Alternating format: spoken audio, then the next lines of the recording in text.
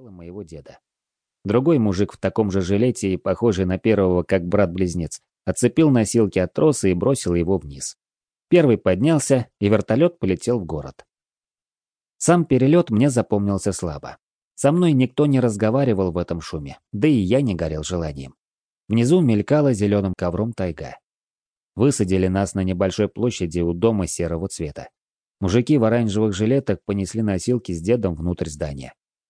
«Пойдем», — сказала тетка каким-то противным тоном, будто я у нее что-то украл или плюнул ей на туфли. Мы вошли в большой зал.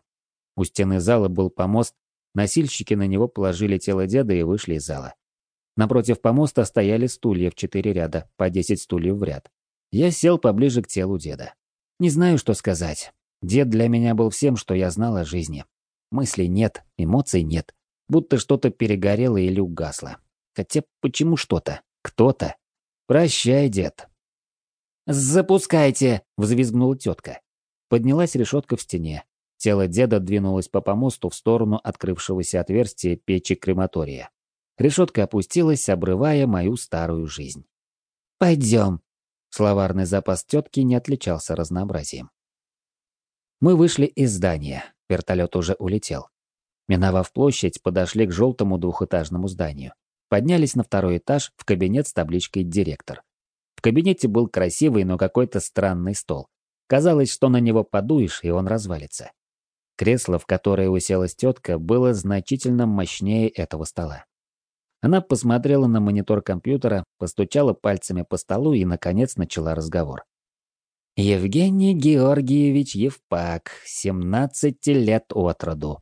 Тетка с какой-то усмешкой хмыкнула. «Добро пожаловать. Это твой новый дом».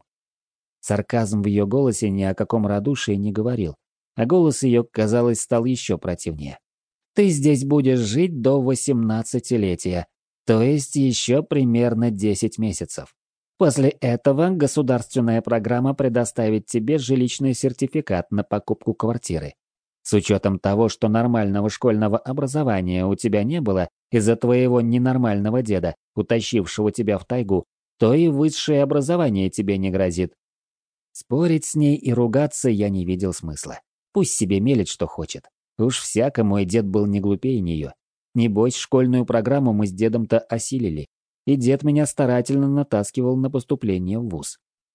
«Значит, будешь работать в виртуале, так что можешь уже привыкать с сегодняшнего дня. Твой график составит 15 часов в виртуале, 9 в реале, без выходных. На почту твоего чипа отправила тебе файлы с правилами нашего детского дома, техникой безопасности, а также твоими правами». Еще одна саркастическая усмешка. «Поставь здесь свою электронную подпись». Я протянул руку с чипом к датчику. «А здесь?» Директриса достала какую-то громадную книгу. «Обычную подпись». Я удивленно поднял глаза. «Да-да, нечего так пялиться.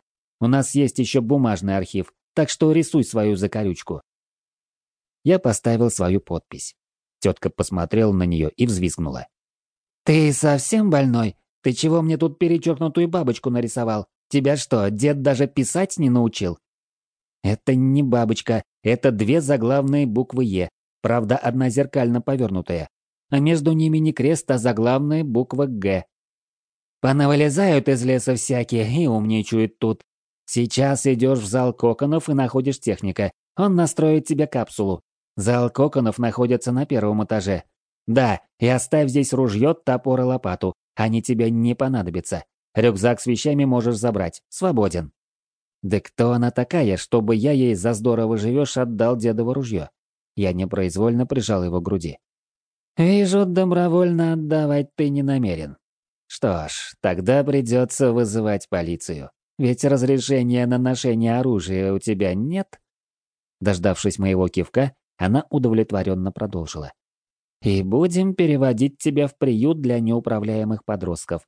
А там тебе не будет такой благодатной атмосферы. Всюду стоят камеры, все под наблюдением, даже туалет. И уж тем более нет никаких отлучек в город, не то что у нас. Ну как, отдашь ружье или нет? Деваться было некуда. Положил озвученный на стол рядом с собой и ушел. Дедово ружье жалко было до жути.